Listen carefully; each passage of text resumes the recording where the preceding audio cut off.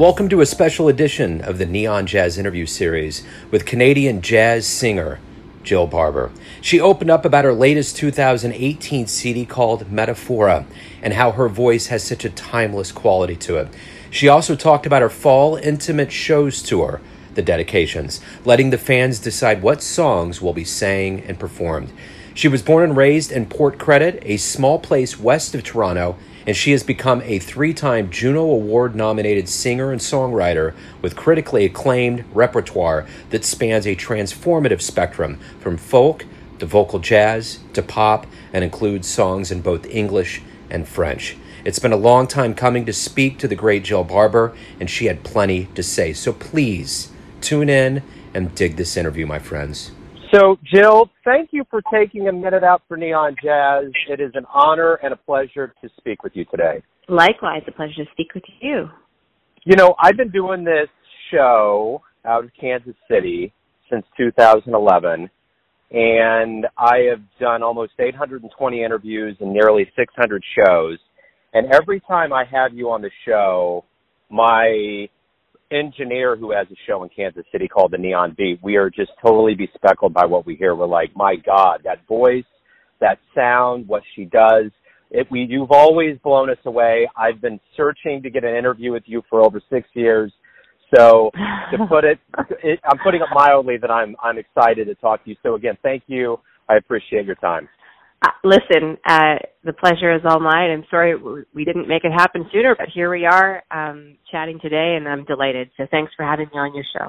Yes, it's like a fine wine. So the way I actually got in touch with you technically was through Facebook Live, and it's because you were reaching out to your fans because you're doing a set of shows where you're asking for dedications, which is such a great 21st century concept to pull the fans in and to really tap into this wide swath of song that traverses jazz, rock, and pop.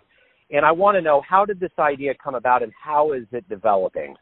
It's an idea that I conceived of. I know what my job is, and my job is to communicate and to connect with my audience. You know, performing live for me is just, I love to do it. I live for it. It can be a really powerful connection. Sometimes I think the audience underestimates how much a part of the show they are from my perspective. You know, I've played live, I've toured a lot over the years, and I always go out after the show and meet with the audience, and I often hear from folks, you know, that there was a particular song they were hoping I was going to play and perhaps didn't play, or they'll share stories with me about the songs that I did play and what those songs meant to them. And I always have a little bit of regret that I didn't know, that I didn't hear the stories in advance of the show, or that I didn't know, you know, when I was coming up with the set list, the songs that people really wanted to hear. So I came up with a solution, and that was just to give people the opportunity to get in touch with me in advance and let me know the songs that they want to hear, and also give them an opportunity to either dedicate them to someone in their lives, and I could do the dedication, or if they want, they can do the dedication. I could call them up on stage and they could do it. And it was just a way to really pull the audience in more to the show. So before we get into Port Credit, the beginnings of your life and the alpha of this music career that you have, I want to piggyback off of this live notion of what you're doing right now and ask you this. When you're performing, what songs are you just like relieved that you get to sing during a set? Like it comes up and you're like, man, I'm so glad I get to do that one. I still really enjoy playing a lot of my own songs, but it's always a real pleasure for me to sing in French. I have a handful. I released a French album 5 or 6 years ago. I'm also working on another French album at the moment. I really, as a vocalist, it's really a pleasure for me to switch things up and sing in French, because it's like, my voice is my instrument. It's kind of like using my instrument in a different way. It really is a pleasure for me to sing in French, and people seem to enjoy it. It's a nice way to kind of switch gears in a show. So I have a handful of French songs that I love to pull out when it feels right in the set. So let's go back to the beginnings of your life in Port Credit, a little lakeside neighborhood west of Toronto, and I want to know, what was your childhood like? How did you get into music and jazz in this world of music? Yeah, I'm one of those rare people that thinks like I had a pretty idyllic childhood. You know, like I have two lovely parents, an older brother. We, you know, grew up in a nice house where we, you know, small home, but, you know, big backyard, and we didn't really, I wasn't wanting for anything, you know, I just, but we didn't have too much of anything either. You know, it was just like very idyllic. You know, my parents were good in one respect, which is they kind of, if my brother and I expressed any passions, they would really support us and help us try to, you know, pursue them. So like I remember like an early passion of mine when I was a young teenager was photography, and like, you know, my parents helped me like actually set up kind of a darkroom situation in our downstairs laundry room, and, you know, like they're very supportive. So when my older brother, you know, said, oh, I really want to learn how to play guitar, you know, my parents, like one Christmas morning, we woke up and they gave my brother a guitar for Christmas and a few lessons. So like it was my older brother that started playing music, and I worshipped Matt and, you know, just grew up kind of following in his footsteps. So he would let me play his guitar, and he taught me a few chords. And it wasn't long after he and I first learned how to noodle around a little bit on the guitar that we were both writing songs. And he was one of my biggest early supporters. So he really encouraged me when I was 14 years old to write music, to write my own music. So I was doing that from when I was 14, and it was a great outlet for me as a teenager. It still is a great outlet. The songs are a little less angsty now than they were then, but yeah, I've been writing songs for a lot of years.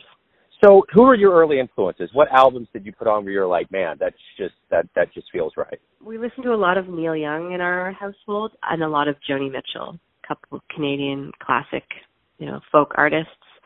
The jazz influence kind of came by way of Ella Fitzgerald. My mom's always loved Ella Fitzgerald.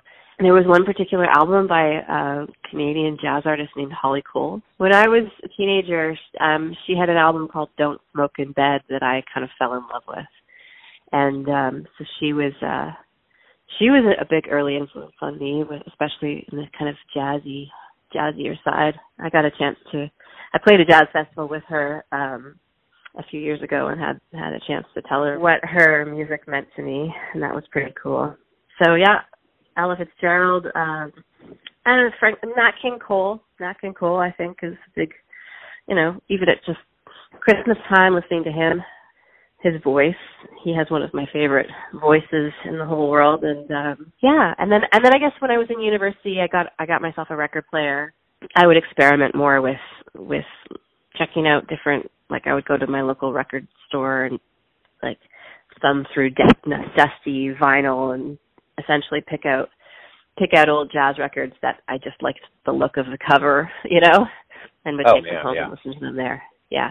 Yeah, that was the art, absolutely. Before I depart the whole live world, do you have any plans of coming to Kansas City? I don't have any plans, but, you know, kind of like how you reached out to me through my Facebook Live, like sometimes it just takes one person to help facilitate it, I guess. Like, you know, I don't have an American agent working for me at the moment, so I can't say that I have someone like on the ground really like working to get me shows. But if there was, you know, if somebody wanted to help step up and make it happen, you know, I love to play, and I've never been to Kansas City. I have met a handful of people from Kansas City. Funny connection here in BC. My husband and I, we have a cabin up on the Sunshine Coast, and we have a neighbor who has this kind of Kansas City crew that come up to this British Columbia wilderness every summer. So like I feel like I would have a small cheering section for sure in Kansas City if I ever get to stay there. Yeah, that'd be wonderful. So the one thing that's the hallmark of you and your career and your style is that, you know, you obviously have jazz, folk, pop, rock. There's a lot of different genres, and there's a lot of different things going on. How does this fit into your creative id? How does this work into who you are? Do you approach them differently? Do you seek it out, or is it happen by osmosis? What's kind of the evolution? I mean, first and foremost, I'm a songwriter. I don't care so much about the genre that I'm working in as I care about the song and what I'm trying to communicate. I think, my musical tastes are diverse, reflect a lot of my interests, my musical interests. And so to me, it's very natural that my music and my albums would kind of take on different genres according to what the songs demand. And I mean, it has been confusing for people, and I understand that.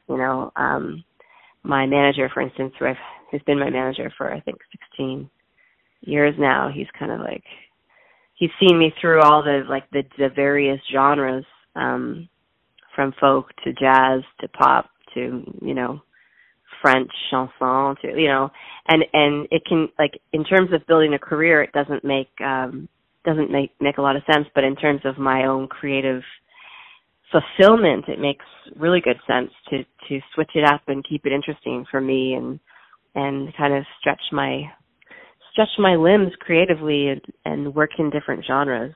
It would be boring for me to just be one type of artist, so it's fun for me to try out different things. I don't know. I hope that answers your question. Certainly does. And my next question is this. We all assume, I think sometimes we assume, when you're as good as you are at what you do, that this is just something that you've always thought about doing in your life. Is there something else that could have happened? That's part one of this. And the other part is the stage kind of a second home? Is that a comfortable place, or do you get nervous? I don't know what else I would have done other than music, or what else I may still do. I think music has always been the thing for me.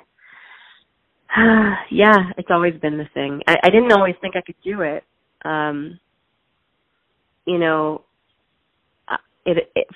For many years, music, being a professional musician felt like kind of a pipe dream. But I didn't really have much of a, plan B. I studied philosophy in university, so I mean, it's not like I was lining myself up for, a career in, I don't know. Like I think I've just pursued my interests and my passions, and I think part of the reason I studied philosophy is I was interested in the pursuit of happiness, and I think for me, music has always been what's made me happy and feel grounded and feel connected. I feel so grateful to get to be a musician for my living. I don't take it for granted, and in fact, I can't take it for granted, because it's actually such a hustle. I kind of thought maybe by this point in my career things would get easier, but the industry is so challenging. It's and to keep up with it, with how quickly it's changing is a challenge. So it's a hustle. It's hard work, but I love it. And that old adage of finding something you love, I do feel in a lot of ways I've never worked a day in my life, but at the same time I'm working all the time and thinking all the time about music and what to do next in my career and how to keep it going, how to keep it having forward motion. And to answer your second question, I do feel very at home on the stage. That's not to say that I don't get nervous. I do. I've got, nerves. It matters a lot to me, the live show. So certainly nerves play into something when you're excited, or it means a lot to you. So I do get nervous, but I do feel very much at home. I love being on the stage. I feel like I can have my full expression of who I am when I'm on the stage, and it's a beautiful thing, and I feel very lucky.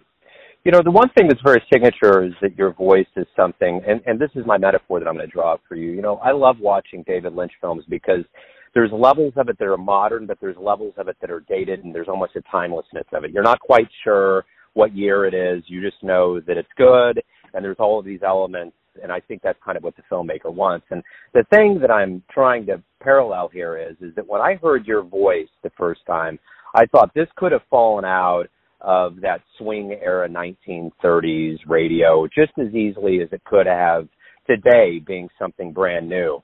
So how is it that you have, and do you feel like you've achieved some level of timelessness with the way that your voice is projected onto music? That's a really good question. An excellent question about timelessness. And I think, people have always remarked to me that my voice sounds timeless or from another era, and I love that, like, because I think it can transport people, and as a songwriter and as a singer, that's what I want to do. I want to transport people to another time and place, wherever that is, not necessarily, you know, another era, but to, like, somewhere outside of themselves. And a lot of my music has kind of a nostalgic, older quality that I've kind of played into, but I kind of like the idea that, I mean, with my most recent record, it's a lot more contemporary sounding, and I also like the contrast of my voice, which has a bit more of a timeless quality, contrasted with a more contemporary production. So, I mean, I think I play with it, and I think as a songwriter, certainly my goal is to write songs that can stand the test of time, you know, that sound kind of timeless. I think as a songwriter, I have more control over the songs and the songs that I write in terms of my own voice and its qualities. That's a little bit more of kind of like luck of the draw. That's just the voice that I was born with, and I feel like I write to serve my voice, if that makes any sense. Absolutely. It sure does. You know, you went to Queens College. You talked about being a philosophy major. We all go through levels of formal education, but probably one of the best educational jaunts that we can ever do in our lives is going to live performances. What was one of the first live shows that you saw that you just walked away and you were blown away? You were like, wow, that was amazing. You know who I saw who totally blew me away is Nick Lowe. That guy, he is such an incredible songwriter and such an incredible performer. He completely blew me away. Big fan of Nick Lowe. That's one of the more memorable shows that I can think of. Now, let's get a little fantastical here and say that the Jazz DeLorean pulls up in front of your house and you can punch into digits and you can go wherever you want. Who are you going to go see? Who do you want to go see in the entire annals of music? Well, I guess I would have to return to my early influences, and I would have to say Ella Fitzgerald. You know, yeah. She just, to get a chance to see her live, yeah, that would be the ultimate for me.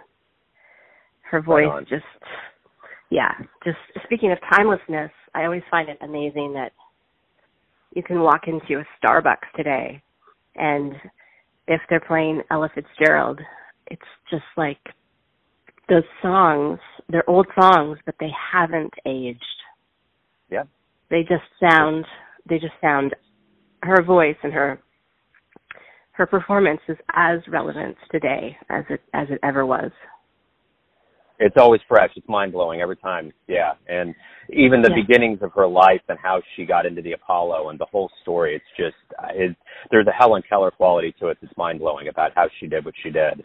So, you know, you have been recognized with Juno nominations. You've gotten awards, and it's never fair to say, you know, what's your favorite one, but I think it's fair to ask, what award have you gotten in your life that just genuinely surprised you? You walked away and you were like, there's no way that I could have predicted that would have happened. I don't know. I don't know if I feel like that. Well, I mean, I guess to answer your question, there was one that was a really nice surprise. And it was actually a jazz award, and it was awarded to me by SOCAN, which is our songwriters' rights organization here in Canada.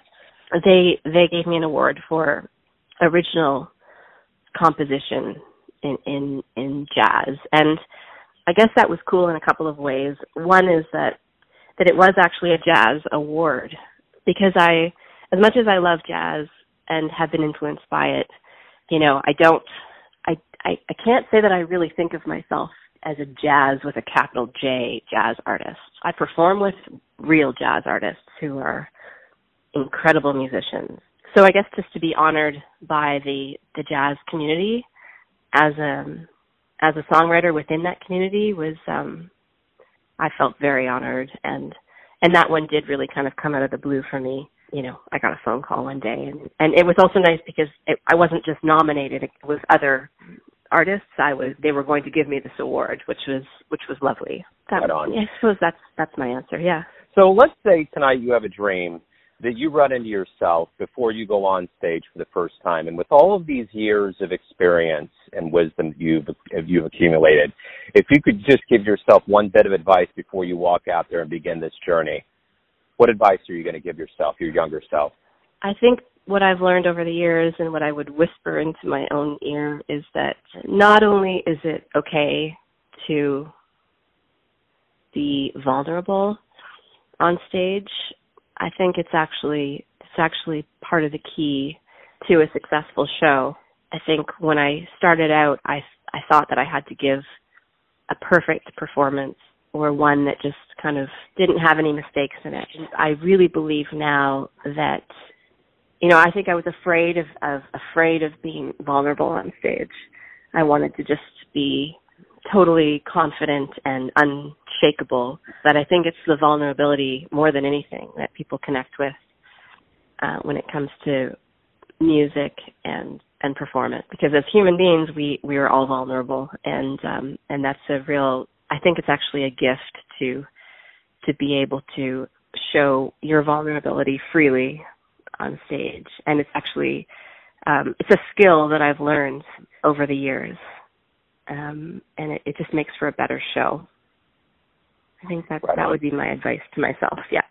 For the purposes of this being a jazz show, I want to ask you, I could expand this into other genres, but I just want to know, why do you love jazz? I think I love it because of the way that it makes me feel, and it makes me feel alive, and it makes me feel romantic and beautiful, and it elevates the everyday into something kind of extraordinary. I suppose if I had to choose, a soundtrack to my life, it would be jazz music. So I suppose that says something about how much it resonates with me and my experiences. Beautiful. So everything's going to come down to this. Everyone has their version or interpretation of who they think you are, how they see you and how they perceive you, your family, your friends, your fans, but you know yourself. You're running your life. Tell me, who do you think you are? Damn, these are tough and good questions. There's no one answer because I'm many different things. I am, there are a lot of different facets to me and who I am. And as you say, there are lots of different people will see different versions. I'm a person who makes songs. I have an imagination, and my imagination is musical. And my way of communicating with the world is through my songs.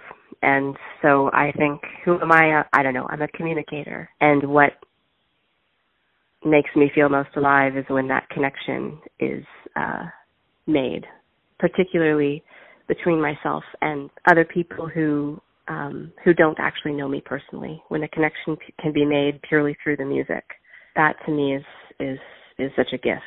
I don't know if I've answered your question, but who are you?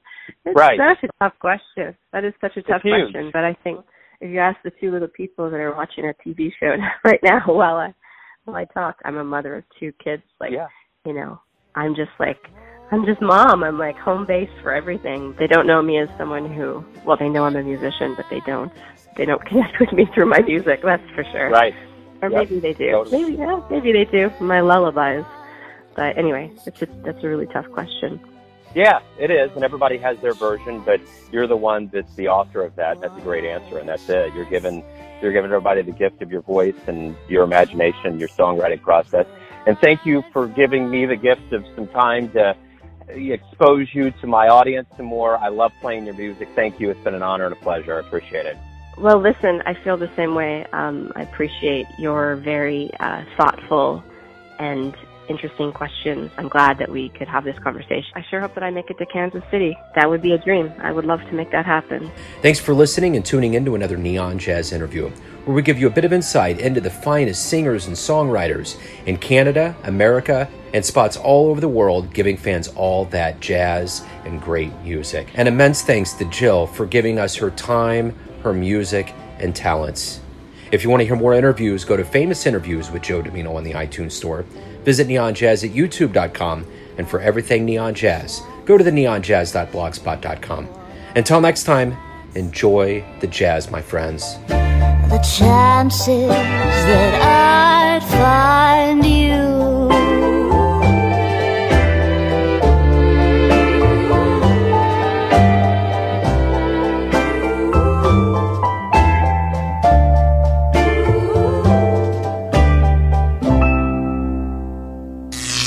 Neon Jazz.